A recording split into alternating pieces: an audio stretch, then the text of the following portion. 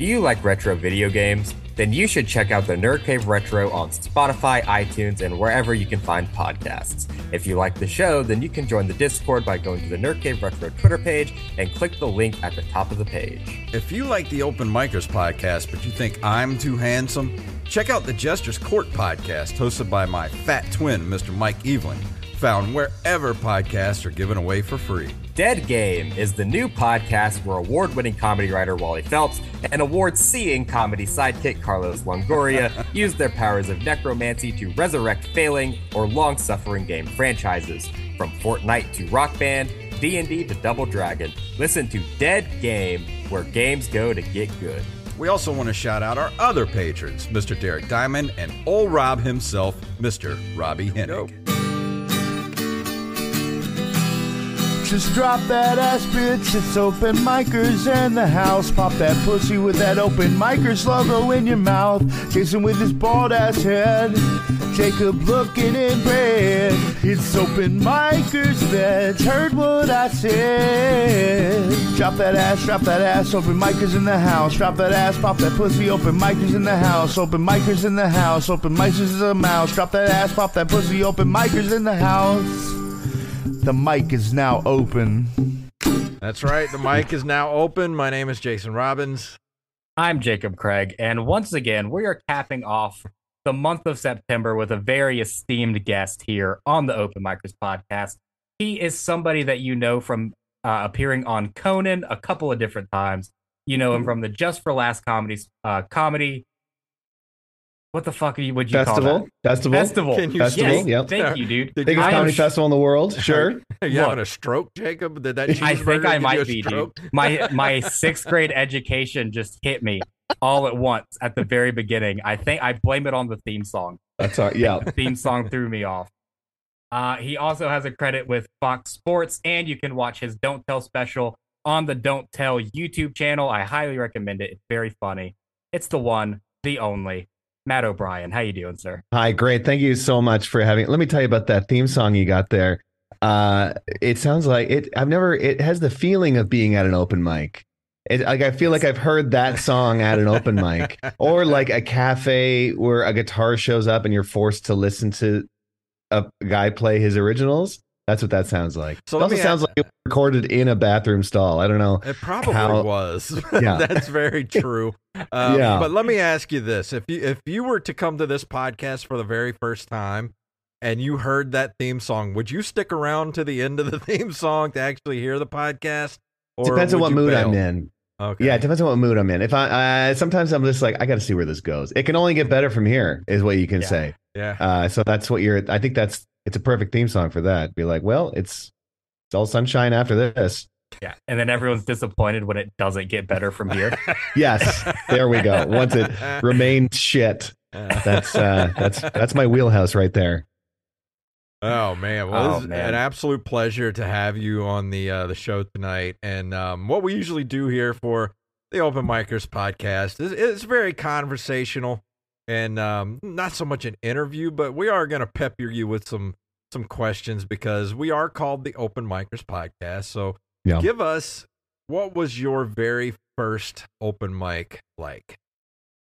It was actually the very, very first one. I dated a musician in college, and she was playing a show at a bar. This is probably 2003, 4, 5. It was in the early 2000s. And they were like, you can do anything at this open mic. You can even do comedy. And I'm like, oh, I've thought about doing it. And I went on stage and I just made fun of her after she played her song. Like the whole time, but it was getting laughs, and I'm like, I'm having a nice time, and she's like, you're a piece of shit, like you just made fun of me the whole time. So that was my first like open mic. The next one was in an actual comedy club, but yeah, the first one it was rough. We're gonna ruin that relationship, I'll tell you that much like comedy in general ruins relationships. So I was off to a good start. So your first open mic, you pretty much just destroyed a relationship. Yeah, comedian destroys relationship. That's the YouTube video if you want to look at it, if anyone's filming. Available now on Facebook Reels. Yeah, it was done real quick after that. Wow. What is it about comedy that destroys relationships like that? Because it even seems like if you're in a healthy relationship as a comedian, it's like it's a constant battle to be like, no, I have to go do this date here. Yeah, it's I mean, normies don't understand how stupid the business is and how we have to be, especially when you're first starting, you have to be out all the time. Like you have to be out all the time. I remember with another girl I was dating, this is before I was with my wife. My wife's a comedian as well. And that's the only reason that this relationship worked is because we're both comedians. Because I remember it was like Valentine's Day with this one of my exes, and we like finished our dinner and everything. It was the end of the night. It was like 10 p.m. And then I got a message from a guy being like, hey, do you want to come do this show? And I was like, hey, you're asleep anyway. You don't care, right? I'm going to go do the show, right? And she got really mad, but I'm just like, you don't get it. Like, I have to go do every show because I am nobody. I have to do everything right now. Yeah. So that's the number one thing that ruins it is just having to be out.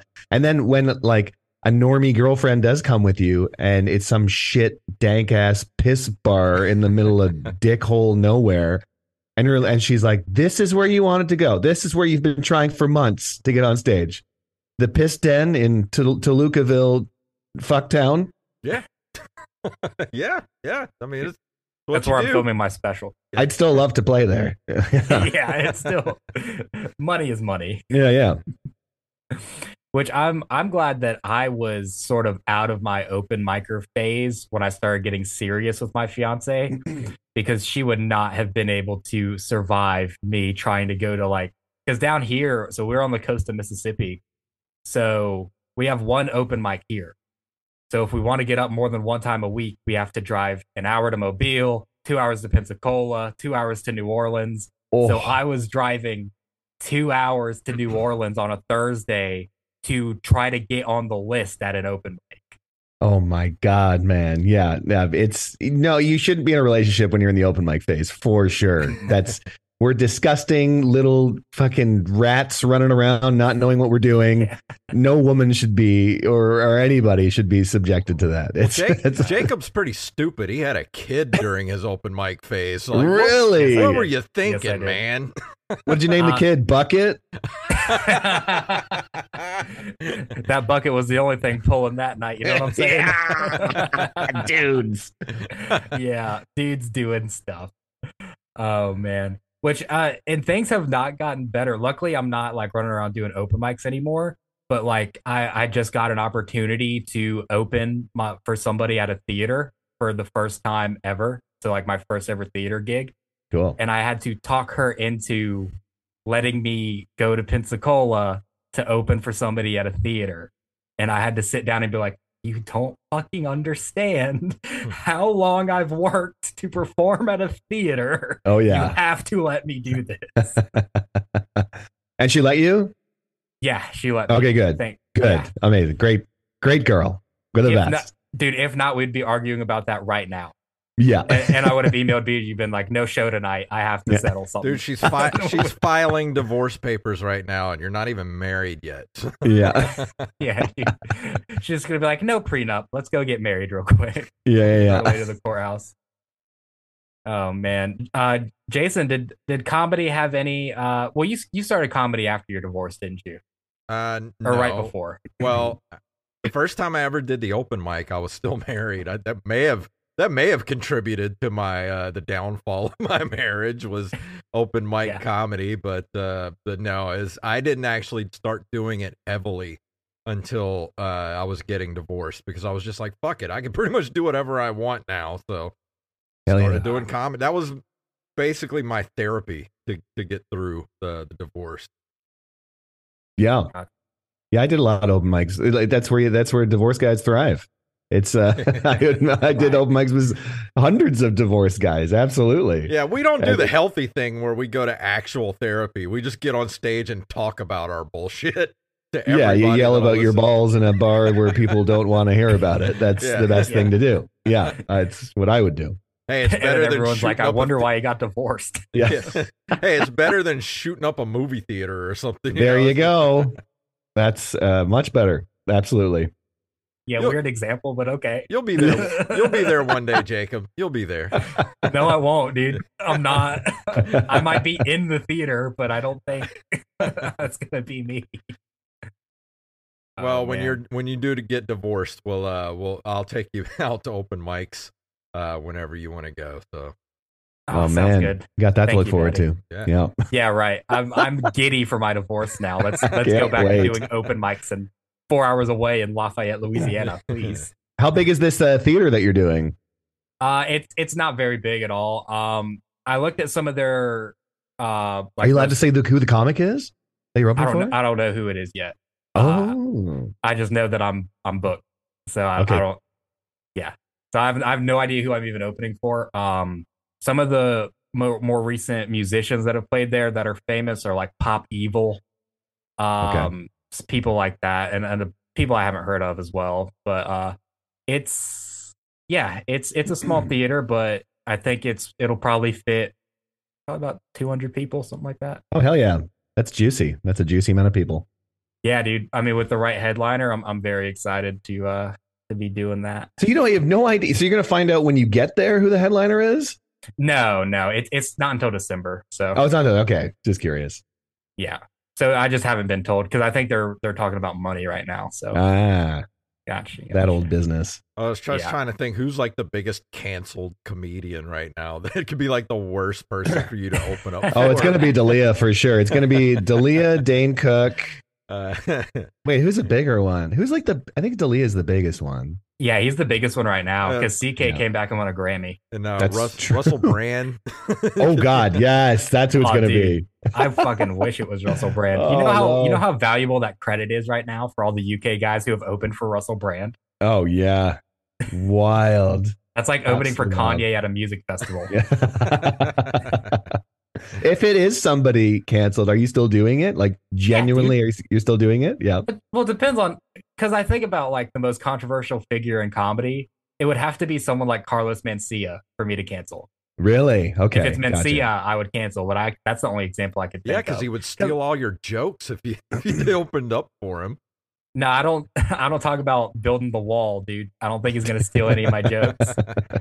I don't talk about my abuela and my act. Yeah. I don't think there's anything he could take from me. Well, there's always time.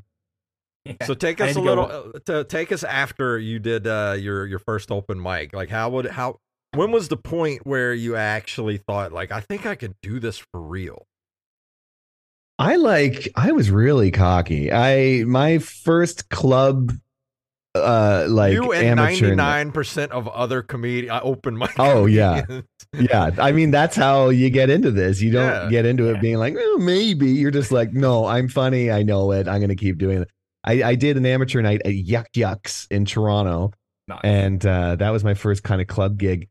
And I was like, oh, I killed. And in looking back, I did not at all.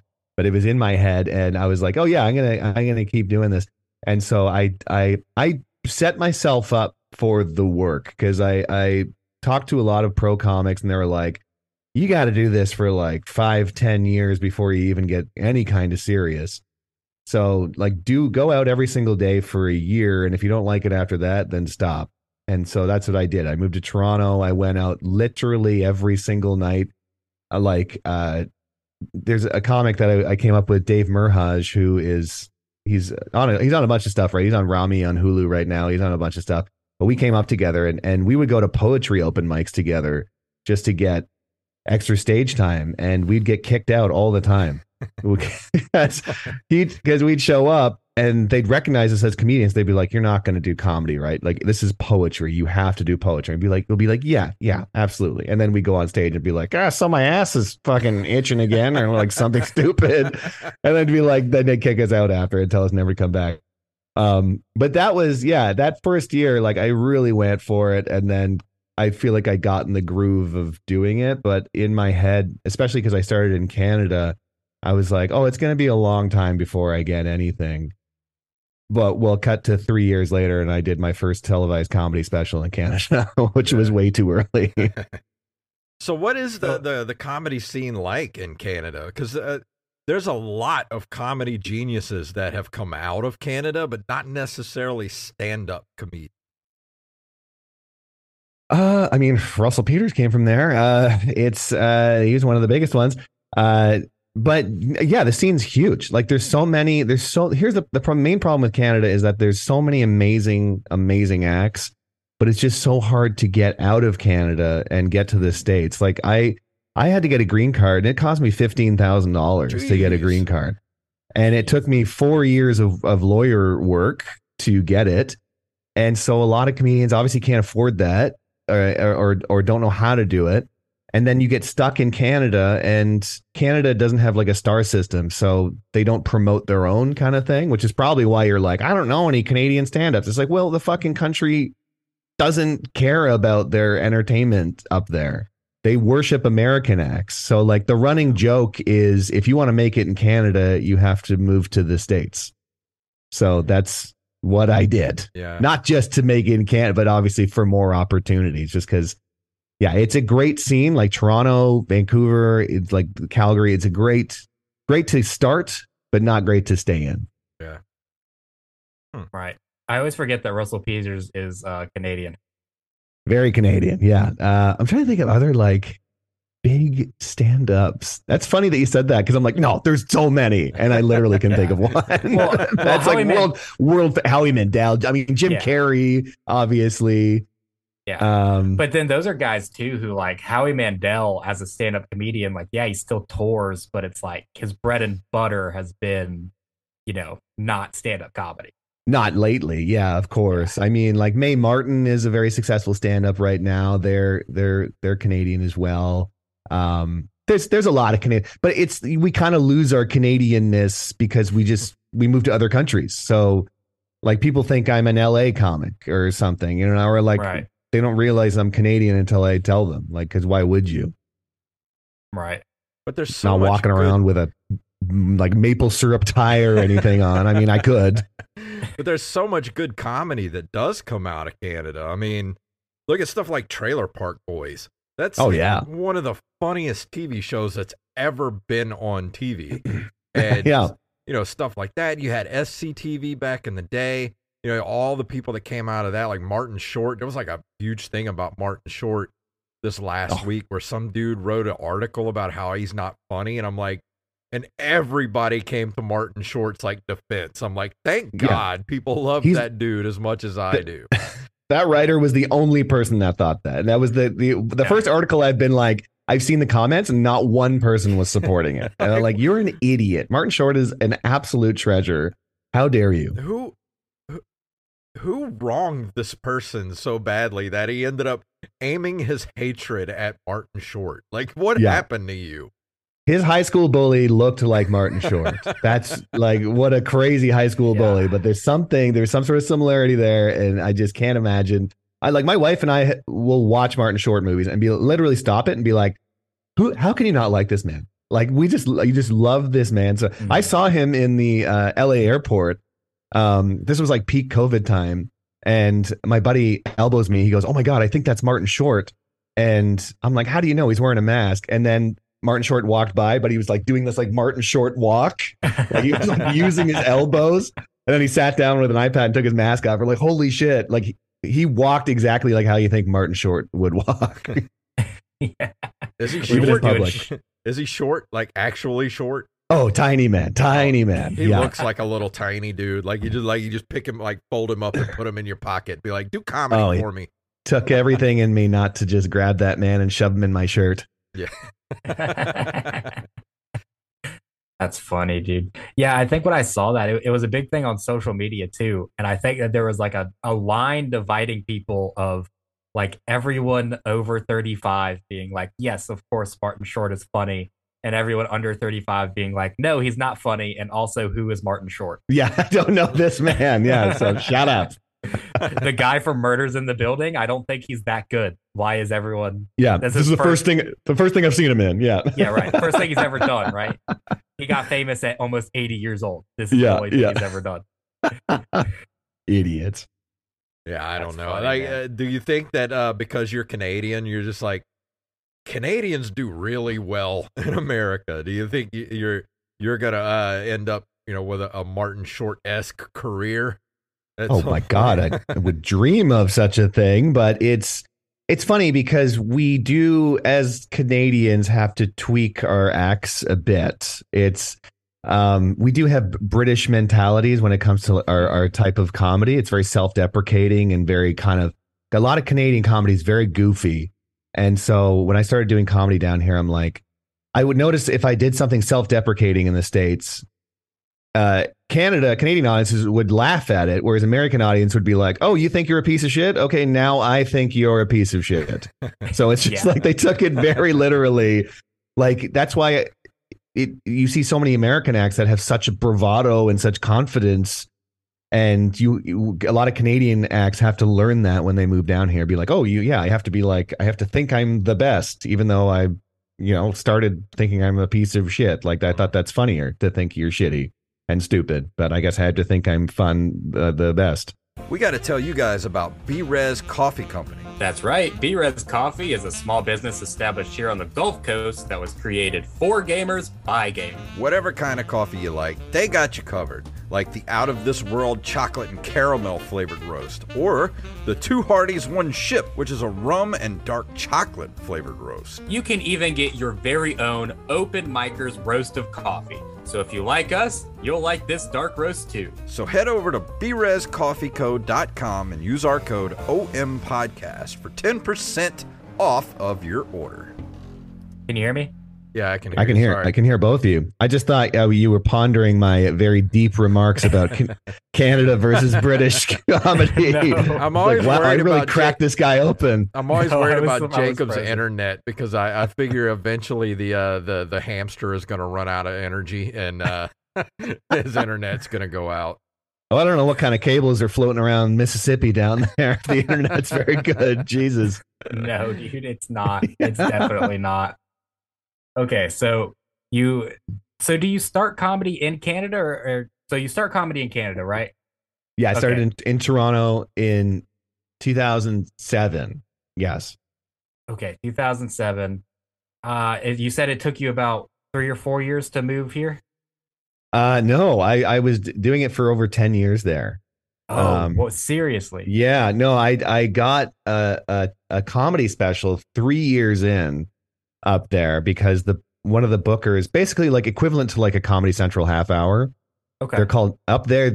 It's canceled now, but they were called Comedy Now with an exclamation point. And the booker saw me I did a guest spot at a club, and then she comes up to me after and she's like, "Hey, we'd love to have you on Comedy Now. Do you have an hour's worth of material?" And I did not. I've been doing it for 3 years, for God's sake. But in my head, I'm like, I can't pass up this opportunity. I don't know if it's going to ever come back. And I said yes. And then I ended up doing an hour on TV 3 years in, which they only used 30 minutes of it, thank God. But that was like my first kind of big opportunity. But that's the thing with Canada is I did one of the biggest things you could do is get a comedy special up there. And then I just went back to my day job the next day, and nothing really came of it. Like I was able to book clubs after that, but it's not like doing it down here where you actually get kind of famous from doing things like that. It doesn't happen up there. So what did you do at that point? How much material did you have at that point? I had like maybe 20 minutes of like whatever. So there's a bar called Comedy Bar in Toronto, and I would rent it out because I had like 4 or 5 months to build a set, and I would rent it out and I would headline it, and I just spew everything out and try to build an hour's worth of material. And then again, I was going out every single night, everywhere I could, and then somehow made it work. Yeah. I mean, looking at the material now is disgusting. I hate it. It's the worst, but the worst is it still airs in Canada. So I'll go back and visit, and I'll turn on the TV, and sometimes I'll see, 2010, 2009 me with a bowl cut. Actually, it kind of looks like your hair. Yay! That's my old hair. That's where my old hair went. Wow. Yeah. Unbelievable. Yeah, it ended up at a Goodwill in Mississippi. And you snatched it up. You're like, this smells like comedy, baby. It's just I'm ready for a comedy special. That's what it is. Can you imagine it's a lucky wig and you get a comedy special in 3 years? That's hilarious, dude. I know a few comics who must have picked that thing up. Yeah, it stinks. Okay, so when you're preparing for this comedy special, you're preparing for this hour, and then you film it. Is while you're performing an hour? This is the first time you ever performed the hour, right? Is when you record it? I did it a couple times previously. Like I would rent out spaces and do it, but like I would do it to like barely anyone because I wasn't any kind of famous comedian. So I would get like 10 people audiences and just hammer it out kind of thing. But yeah, that was my first time doing it in front of this theater of people, which was like 300, 400 people. But they were a hot crowd and they were very generous. Thank God, as our good. TV crowd. So. Because I was going to ask if you got to like a freshly written part of your act where you said in your head at the time was like, oh, I completely fucked up. Yeah, it oddly worked out. It worked out at the time. And I was the last person ever to record one of these specials too. Like wow. The show got canceled. And so after I finished my set, the audience went out and I looked back in the studio and they were literally like crowbarring the set and ripping it down because It was the last one. I was like, wow, I destroyed this place. Was my dude that bad? Holy cow. No, he's like, I killed so hard. I killed so hard they had to rip the walls down. Unbelievable. I would have asked him, like, hey, can I take a letter? Yeah, give me something. Give me some kind of paraphernalia. Can I have a wooden board? Yeah, remind me of this. So, was your whole goal the whole time you were doing that, and it took you 10 years to get to America? Was that your goal to get to America to start doing comedy? Yeah, I learned from a very early time in my career that Canada wasn't the long-term solution kind of thing. Like I would talk to older comics that stayed in Canada and they would talk to me like they were like the ghosts of Christmas future or past. They'd be like, you gotta get out of here, don't stick around. Like that's all they would say. They'd be like, oh, if only I took a chance, if only I went down there and tried, kind of thing. And so I remember, even 2 or 3 years in, I'm like, I'm gonna work my way. I would come down to LA once a year just to like do some shows and try to lay some groundwork kind of thing.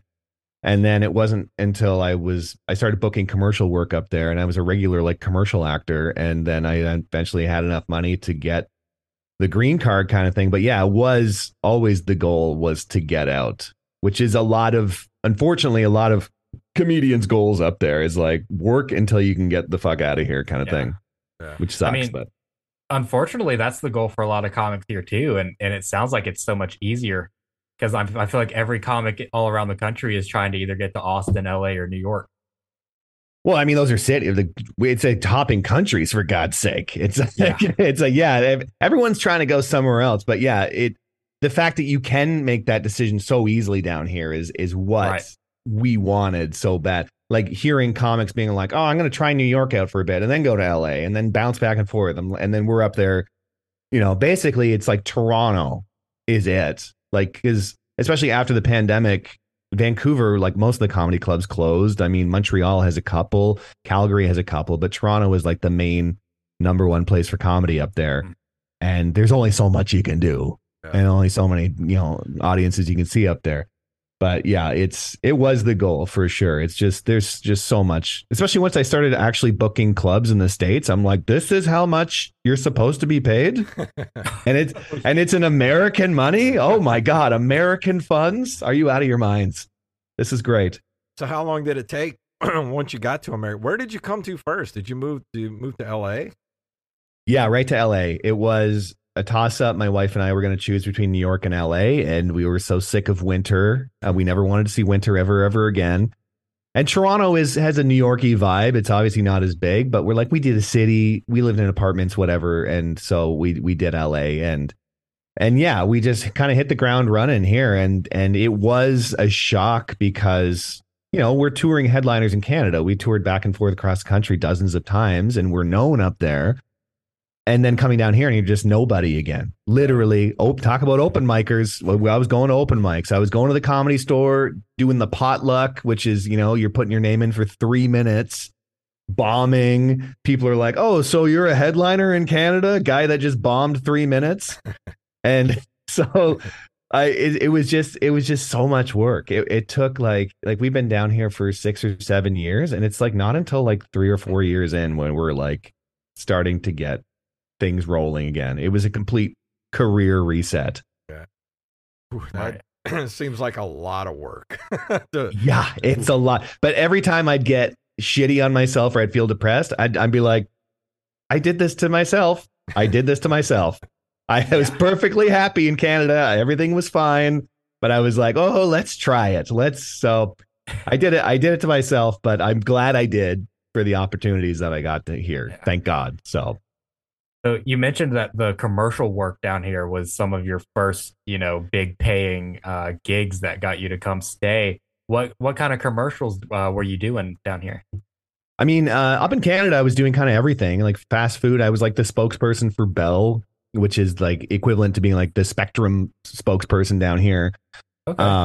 And then down here, I've done a couple insurance commercials. I got a Capital One commercial coming out in a little bit. I did a series of Mexican beer commercials with Bruce Willis a couple years ago.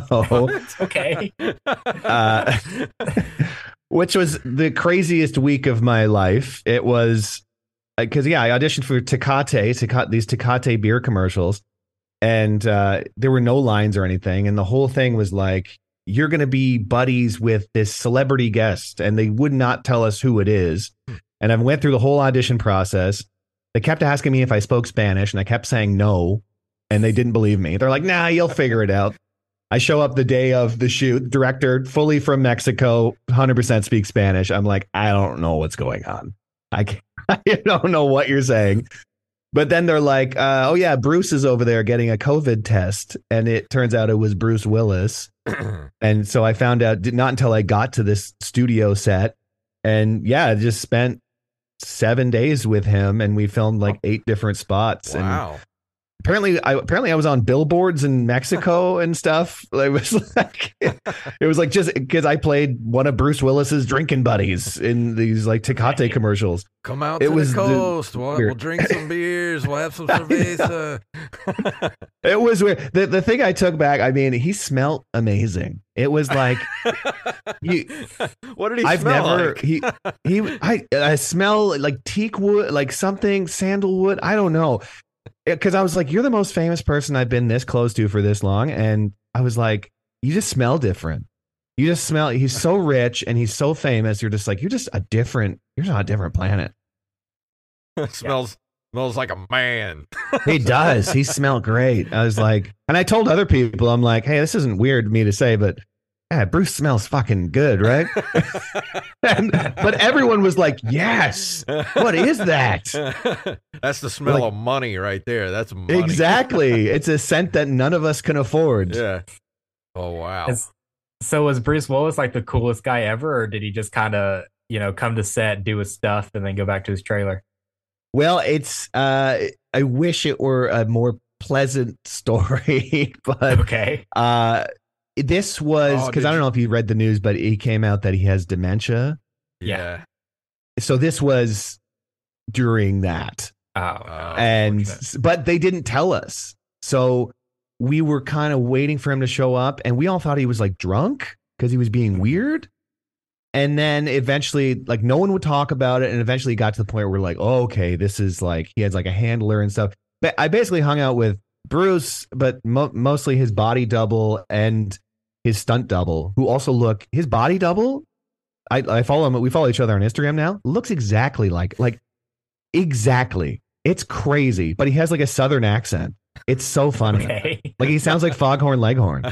It's so he like picture Bruce Willis, and like there'd be times where I'm like, is that Bruce? But then he'd be like, y'all going to craft services? And I'm like, oh, that's not Bruce. That's the double. I say, look over here, boy. Over here. Grab me one of them chicken fingers. It was crazy. So it was between all three of them. And then the stunt guy looked exactly like him. And he was fucking cartwheeling and falling all over the place and exploding. It was just a surreal. But I'm just like, hey, this is why you moved down here, baby. It's gotta suck for him now, though. He's out of a job. Yeah, I know. I think we were talking about that because I was like, just suddenly, I was like, what are you going to do? Like, and because he's probably going to retire soon. He's like, I've had a good life. I've had a real good life. Like, did he turn into Borat at the last second? Yeah, a good life. I've had a good life. Yeah. But because he's been his double for like over a decade, and he's made so much money doing it. So it's like, sure. Whatever. Yeah. You can ride that so long. And now he can double for Jason Statham instead. That's right. Yeah, he's got the bald. I mean, you could too, actually, if you wanted to. Well, yeah. I'm not in shape though, so it would take me a little while to get in shape. You could just the head stuff. You could do just the head stuff. Yeah, that's what he does for this podcast. Jason's giving me head.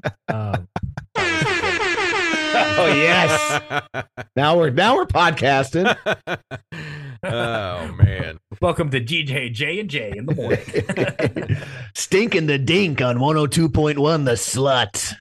So after you got to America and got your feet back under you, I mean, you've been on Conan. So what are the steps to get to that? I mean, it's like anything in Hollywood. I knew a guy. That's how you book anything. I literally, one of my friends was a writer on Conan. A couple of my friends were, but he would write sketches and then he would just text me being like, hey, do you want to be in a sketch on Conan today? Are you around? I'm like, yeah, what a crazy text to get. Of course. So then I would show up to the studio and he'd send me the script or whatever. And then blah, blah, blah. And we just filmed little sketches for Conan. It was the fucking best. It was insane. That sounds amazing. Like, I want to do that. I'm going to come like live next to you and let's do some just follow sketches. You places. Yeah. I could be I could be your body double. Just give me a wig. I do need a double. Well, the craziest part about Conan is the head writer's name is Matt O'Brien. So when I first moved here, everyone thought I was him and he was me. Some people still do. Like, I would book gigs and they would use his headshot and I'd show up and they'd be like, all right, I guess you're the guy. And I'm like, I need a fucking show tonight. Yeah, that's me. Who cares? And when I went in for my first sketch on Conan, I saw him in the hallway. He saw me from a ways and he walks up to me. He goes, well, there the fuck you are. And I went, there you are. If it isn't the other Matt O'Brien, you bastard.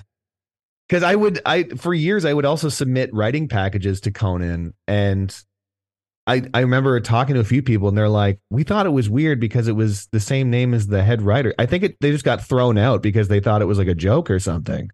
They're like, why is the head writer submitting a package to his own show? So I'm like, God damn. Yeah, I always looking up the other Matt O'Brien right here. Like, yeah, there's no way you guys would get confused for one another. No. Like he looks like a buff Rainn Wilson or something. He does. He really does. Yeah. But really nice guy. He was the best. Everyone on Conan. Also, Conan's the nicest man on the planet. It's like, I've loved that man my entire life. And so the first time I met him, I'm like, oh my God, please don't be shitty. Like, you can't be shitty. And he was just the nicest. He did this showbiz thing where he shook my hand when the first time I met him. And he goes, hey, great to see you again. I was like, it's the first time we ever met, but he doesn't know that. Just to be safe. What a nice guy. I was going to ask you that. How is Conan in real life? Is he as cool as you think he would be, or is he kind of an asshole? Or and he's enormous. First of all, he is a towering, and I'm a tall guy. I'm 6'3", but I'm just like, because every celebrity here is so short, and then you just see Conan, and you're just like, you're huge. He's all limbs. He's enormous. But yeah, absolutely the nicest. And just, you're like, you were the last, I think, nice, famous person. Absolutely. And like, we ended up doing a show with the Virgil together and he was also on it. And And like just watching him, like I got to watch him do stand up as well, which was very nice to see. Like other than him on his show, and yeah, he's absolutely the best. Also smells great. I'm smelling a lot of guys down here. You Americans smell great. What are you guys smell great? Good for you. Yeah. See, I figured Canadians. I figured you would smell good. You smell like we stink. Smell like pine, maple syrup, and hockey. Yep. The Queen. Yes. You guys smell like Parliament. Yeah. You smell like the lack of a constitution. A lot of healthcare. We smell like healthcare, baby. Oh, dude, that would be nice. I'm like the most diabetic. Can't even afford to be alive, dude. No, can't even afford dude, I hate that. Yeah, dude, it's bad. Yeah, see, the thing is, like, one of my best friends for a long time, he's Canadian too, and he got skin cancer on his face. He's like, I'm going back to Canada. He's like, fuck this American shit. Yeah, that's my friend Scott Thompson from Kids in the Hall. The exact same thing happened to him. Is he got cancer in America, and he's like, fuck this. I'm going back up there, and because you technically lose your health care if you're away from Canada for too long. But if it's like something dire like that, they'll be like, come on in, you old rapscallion. We'll cure your cancer, you bugger. So I had to do that. I was in Ottawa at my wife's parents' place, and I got a piece of steak caught in my esophagus, and I couldn't get it out. And then so I was like, fuck, we're in Canada. Let's go to the hospital. Who cares? And yeah, they rammed the steak out of my esophagus, fixed me all up, drugged me up. And I just strutted out of there like a peacock because I didn't pay for anything. Dude, I'm still paying for some surgeries I had in 2018. I'll be paying on, and I had insurance, and I'm still going to be paying them for the rest of my life. I hate that. That's what terrifies me the most about this country. I want to be Canadian.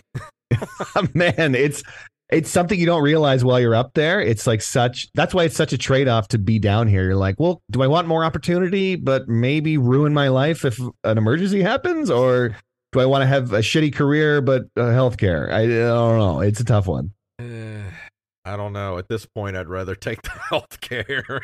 Yeah. I mean, I'm waiting for my first incident, but walking around LA with a full appendix scares me. I'm just like, this could happen in any second. I'm like, this is a ticking time bomb. Dude, I had the worst case of kidney stones you could possibly have back in 2018. I had a kidney stone that got stuck for 9 days. And in your penis? No, in the little tube that goes from your kidney to your bladder, and it got stuck in there. And I had to have surgery.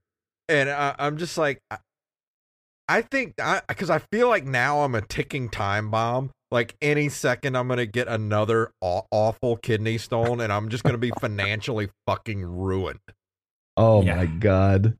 That's why you got to just live your life, man. You just got to live, damn it. Yeah. Live like there's no stones. Yeah. That's every comic, though, dude. Think about how many comics you know to where, like, if they get a flat tire, it's like, well, I can't be a comedian anymore. I'm done. Yes, absolutely. It's a terrifying business for that. It's especially in the early days. It's not being able to pay rent and I was lucky early in my comedy career. I did have a full-time job until I couldn't. I stuck with it, kind of thing. I was an Apple genius at an Apple store. for like 7 years, and eventually I quit. Because I was like, I have enough gigs to quit.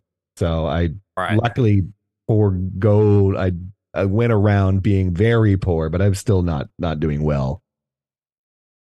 Yeah, see, I've definitely been with people, and I'm gonna try to tell the story as quick as I can. I was riding with a headliner one time to a gig that's like 11 hours away at a comedy club. Oh, and we crossed state lines. And a cop like comes into our lane, passes, and then passes back behind us and turns his lights on. And as we're getting pulled over, the headliner says, well, this is it. And I'm like, oh, that's not what I want to be hearing as we're getting pulled over as well. This is it. This is it. And so he had an expired tag. He's from here, but he had moved to Phoenix and then moved back here. So he has an expired tag, a Phoenix license plate, a Phoenix license. I think all of it's expired, no proof of insurance. Great. And I'm just sitting there like, we're not gonna make that comedy club gig. And I'm gonna get impounded with the car. They're gonna take me to the lot, and someone's gonna have to come pay to get me out. And luckily, he kept harping on the fact, and Jason knows exactly who I'm talking about. Probably he kept harping on the fact. It's like, I'm reaching for my license. I don't have a gun in here. I used to be a Marine. I don't want to scare you. Oh my God! Every time he handed him something, he was like, I used to be a Marine. I don't have a gun. And so the guy was just like, have a good one, because he used to be a Marine. Oh, beautiful. Oh my God. He knew exactly what to do, dude. He was just like, did I mention I used to be a Marine? What a road dog. He knows all the little tricks. Yeah. Good for him. Oh, he was literally a Marine, dude. Yeah. Holy shit. Yeah, dude. That's wild.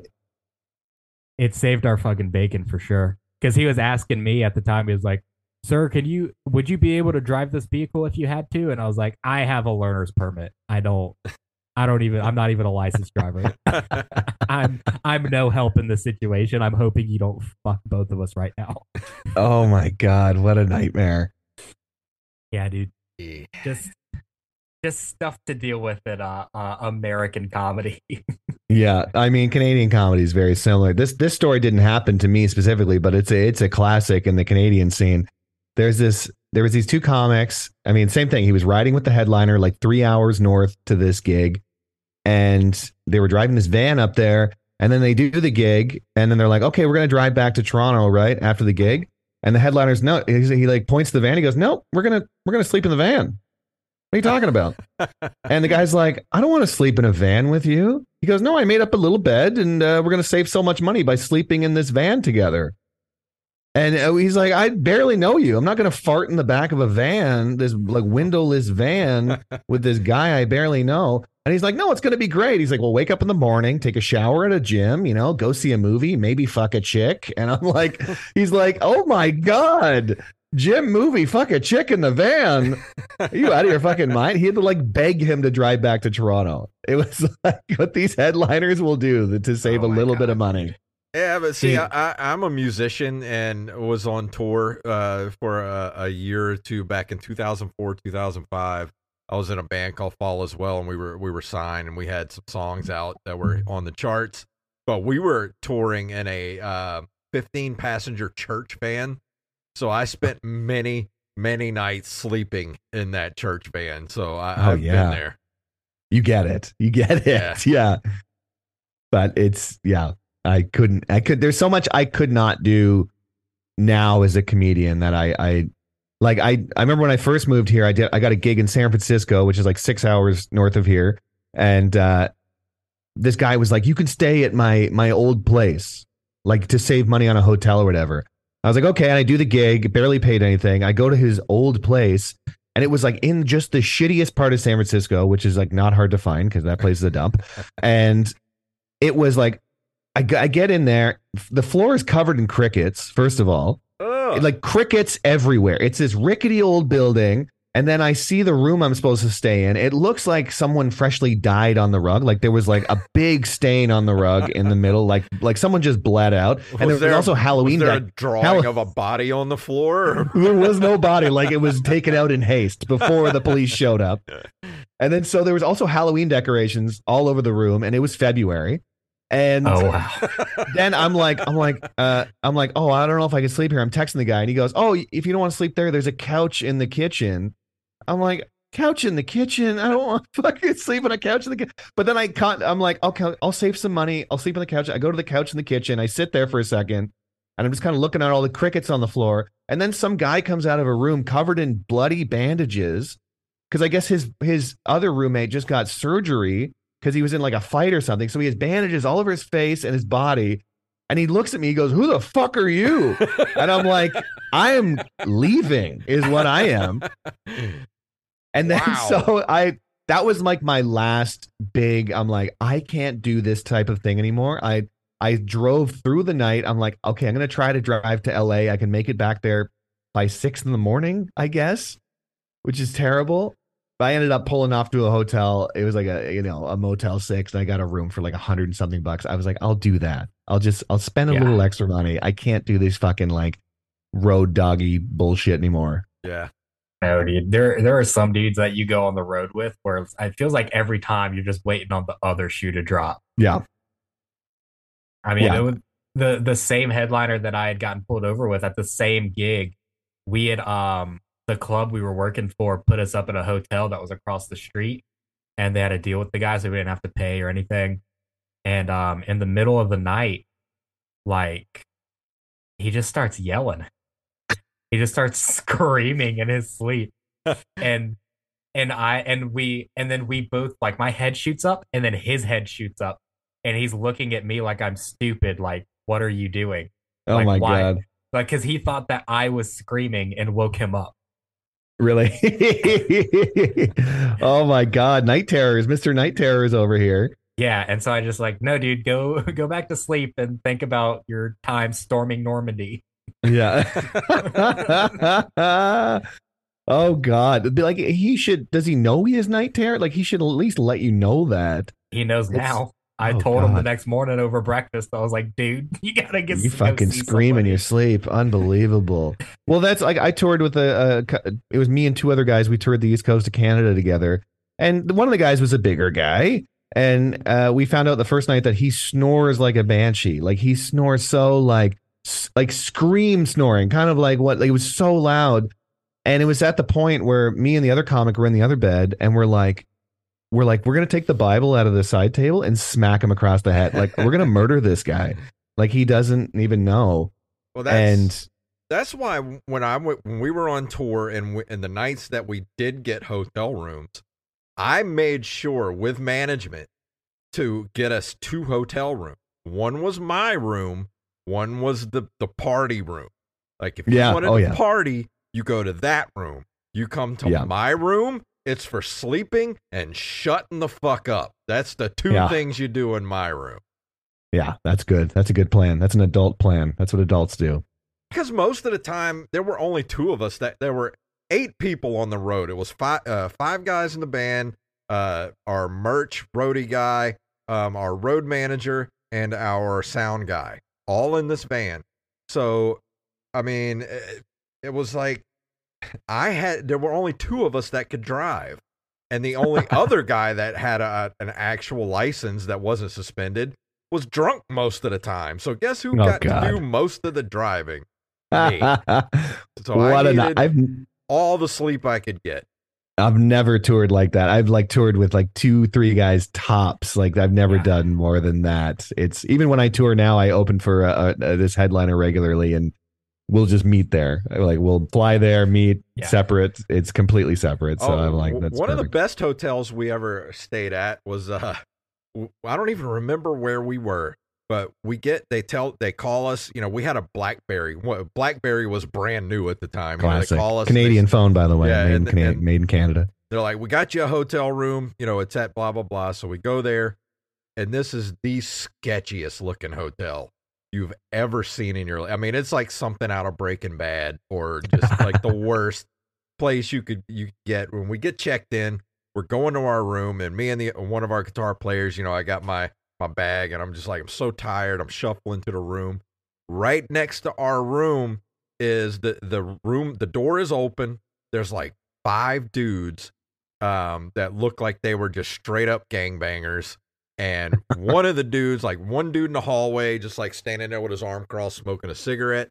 I look in the room, I turn my head, and there's a dude sitting on the edge of the bed with a fucking needle hanging out of his arm. No. And I'm just like, I look back at my guitar player, Lenny, and I'm just like, I don't know about you guys, but I'm going to sleep in the van. And that's where I slept that night, was in the van by myself. Great choice. You avoided bed bugs fully going in your asshole. Absolutely. Yeah. I was not about to sleep in that place. Wasn't going to happen. Oh, I hate it. Road stories. Road stories.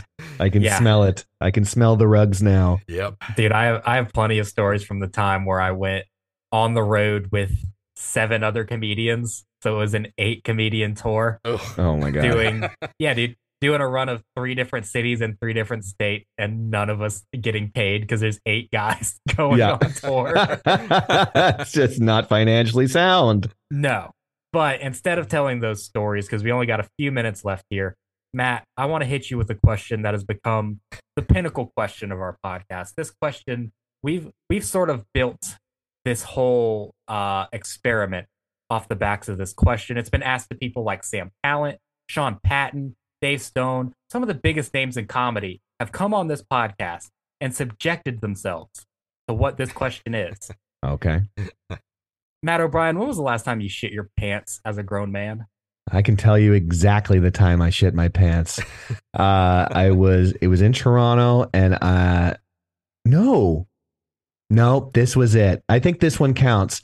I was in Venice Beach on St. Patrick's Day. This was the first year we moved to. Good setup. Yeah, I almost could end the story right there. You were on Muscle Beach and you just shit your pants. I saw a guy flex and I went, yeah. I shit my pants.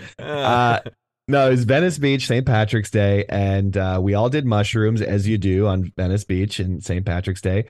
And I never do mushrooms, so I don't know if they were bad mushrooms. Something didn't agree with me. Also, I got drunk as hell. Classic. So go back to our guest house that we're staying in. We're staying in our friend's guest house, which is in Santa Monica. And right before I'm going to bed, I'm like, I got the spins. I'm like, oh my God, I'm going to barf. And then I'm like, oh my God, I'm going to shit. Oh my God, I'm going to barf and shit. And so I went to go barf and I started shitting. Like I basically shit my pants. But then I did a quick flip and I was like, okay, I'll sit. And then I was just trying not to barf, but then also shitting. And it's still hazy in my mind. I'm just like, I woke up the next morning. I'm like, oh my God, I think I barfed and shit last night. And I confirmed it because I went to the bathroom and I must have taken my underwear off and flung them in the tub because they were like stuck to the side of the shower on the wall, like some sort of fucking Jackson Pollock painting. Whoa. And I was like, well, that is a night. That is a night to remember. That's how you do it down in Venice Beach, I guess. Oh, that's a night to not remember.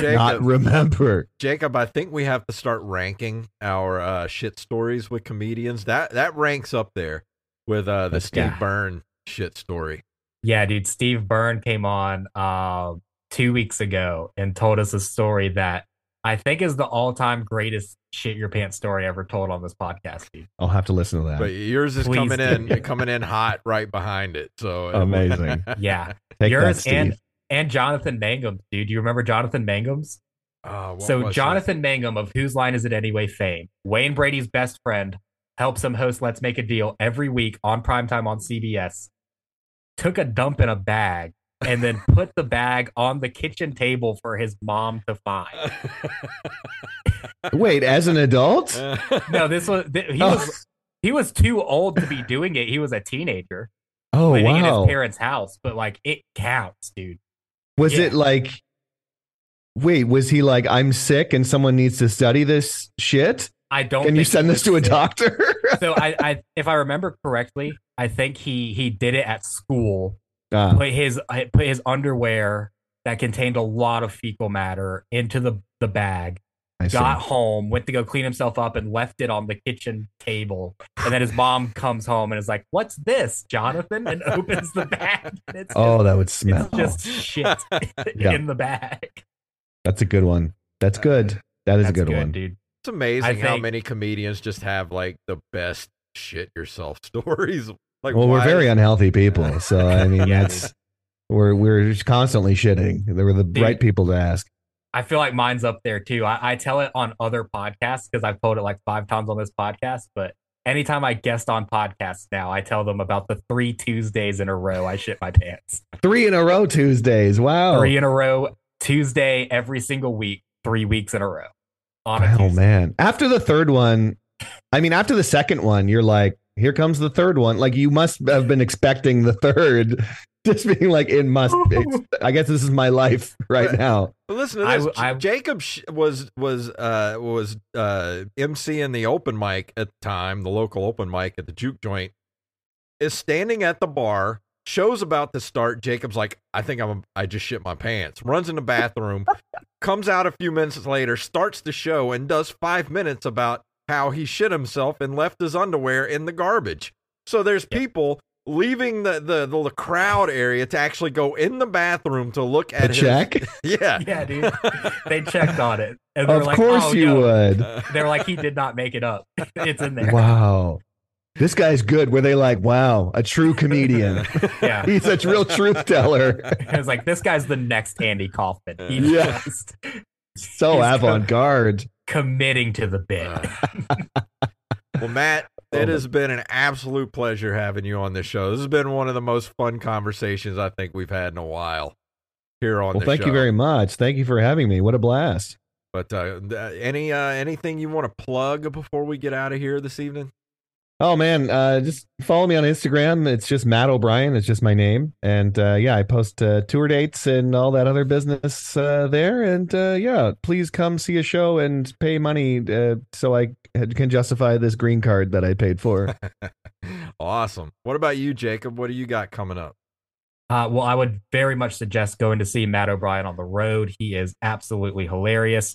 I have a show coming up October 6th at the Alabama Music Box. You can get tickets at alabamamusicbox.com for the Stone versus Drunk versus Sober showcase. I will be on Team Drunk, trying to take home that W. And next month, we have an all-time classic month on Open Micers, dude. We have a busy month coming up next month. We've got Lisa Curry, Andrew Rudick, Sean Donnelly, the return of Mo Alexander, and we have a lot of funny local open micer comedians. The first time we've had real open micers on in a very long time. So I am very excited about next month. And you can see all of that if you get into the Patreon at www.patreon.com/OM podcast to see all of that a day early. And to everybody that watches the show on YouTube or whatever, even if you don't watch on YouTube, I just dropped the video to the public today for our extra Patreon content where Jacob ate the Thailand Burger King mega cheeseburger that had 21 slices of cheese on it, and I think it plugged him up for a few days. Well, yeah, you gotta. Well. He's been shitting his pants every Tuesday for how long?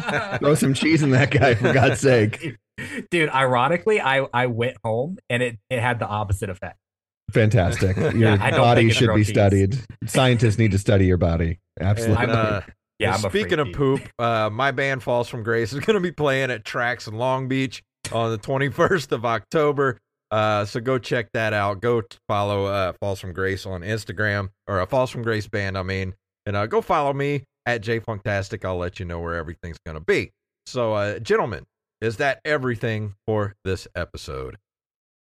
Good for me. All right. Well, let's step out the door. If you want to email us at openmicerspodcast@gmail.com.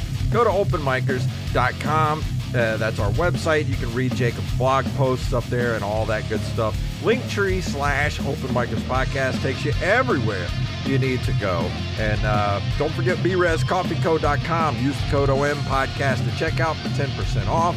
We love you guys, and we will see you all next week. This podcast is a Zoo House LLC production.